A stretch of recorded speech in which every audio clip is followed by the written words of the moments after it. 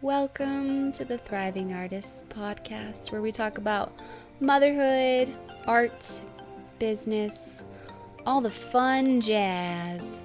And today we have some recordings, some gems from our MomCon, our Artist Mommy Conference, and we'll be joined by Cindy Walker. So here's an introduction. I would like to welcome Cindy Walker to the stage. She is wildly productive. She has 2 sets of twins, 5 kids total, and just is on top of everything. Her yard always looks good. She has a clean house. She's awesome.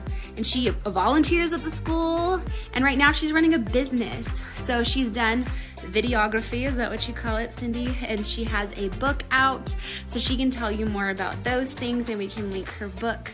But I wanted to get her thoughts on productivity, especially on how to get stuff done when you're feeling tired and you just want to sit and stare at a wall after a day of diapers and cleaning and screaming. So, Cindy, if you'll introduce yourself, we'll jump into some questions. Hi, I'm Cindy Walker. I've written 2 books, and I've been doing freelance work for many years, doing videography and photography. As Alicia mentioned, I have 5 kids, and they're all within 4 years of each other. And so when we're talking about productivity, I think the most important thing to remember is that we are all in different stages of our lives. What someone is able to accomplish when they have all their kids at school will probably look very different than someone who has a newborn baby. And we've got to do all that we can in that certain phase. And it's not wrong. It's not bad. You do what you can handle. So for me, what this looked like when my kids were really young is I had 2 babies and 3 toddlers. And so work for me was maybe 15, 20 minutes of me nursing my kids and having my computer in front of me and trying to write. Or when they were a little more mobile, this may have looked like me sitting on my toy room floor while they were playing around me and me just trying to get a few minutes of work in.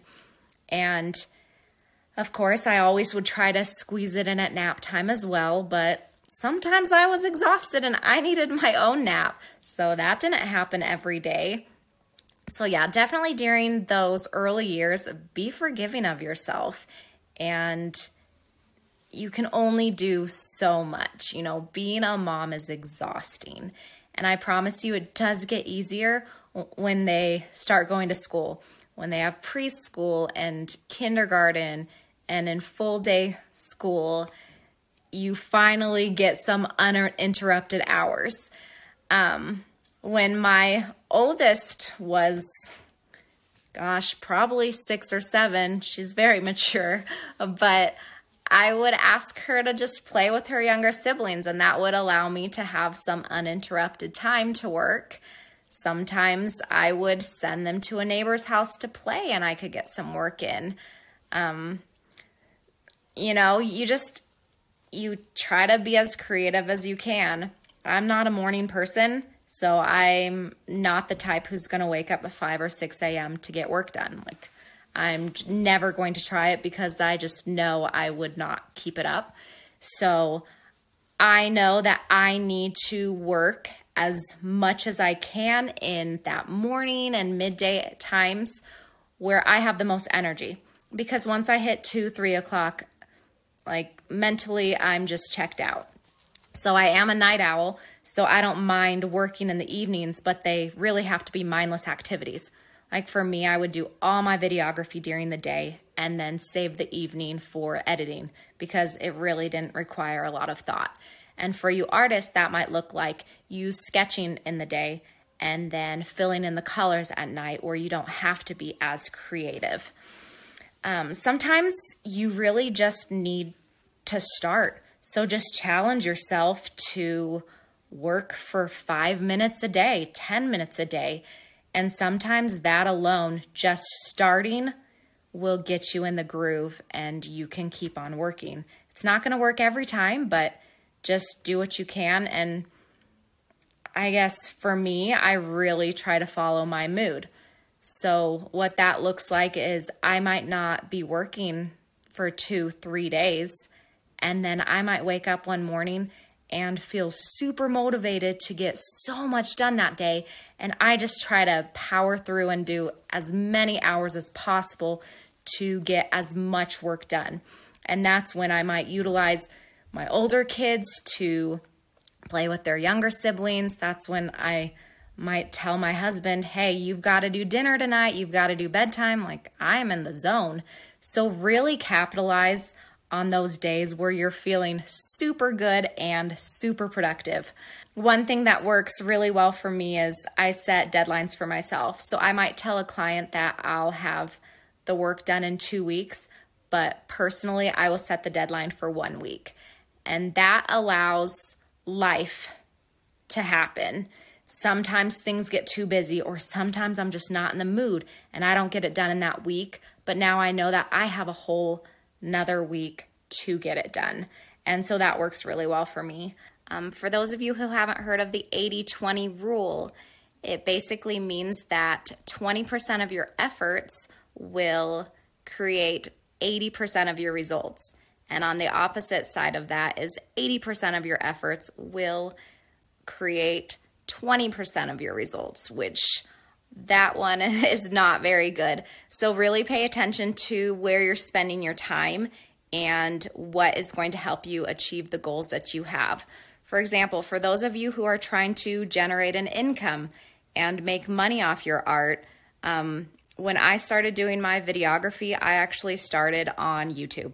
And as you know, it's very difficult to make money off of YouTube. So I was doing a lot of videos and making very little income.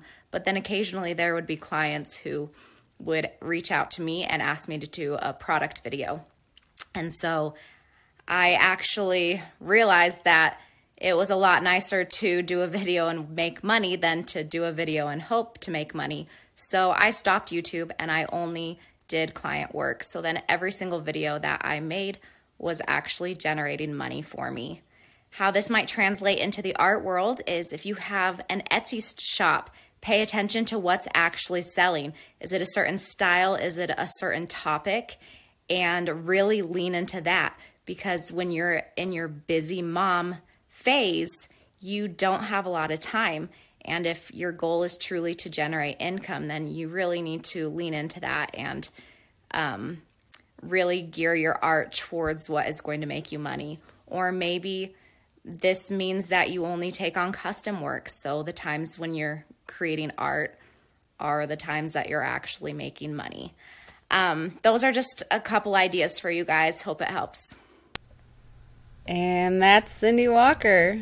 I found a bunch of helpful things in that, so I hope that you did too. Thanks, Cindy. And before I let you guys go, I want to let you know about the Mom Breed Quiz. If you haven't heard about it, I want you to take some time to find out what your mom breed is so that you can be the happiest mom version of you that you can be, because sometimes we try to be a mom breed that we are not. I know for me, I felt a lot of pressure to just be one of those Betty Crocker, Martha Stewart, full in it moms.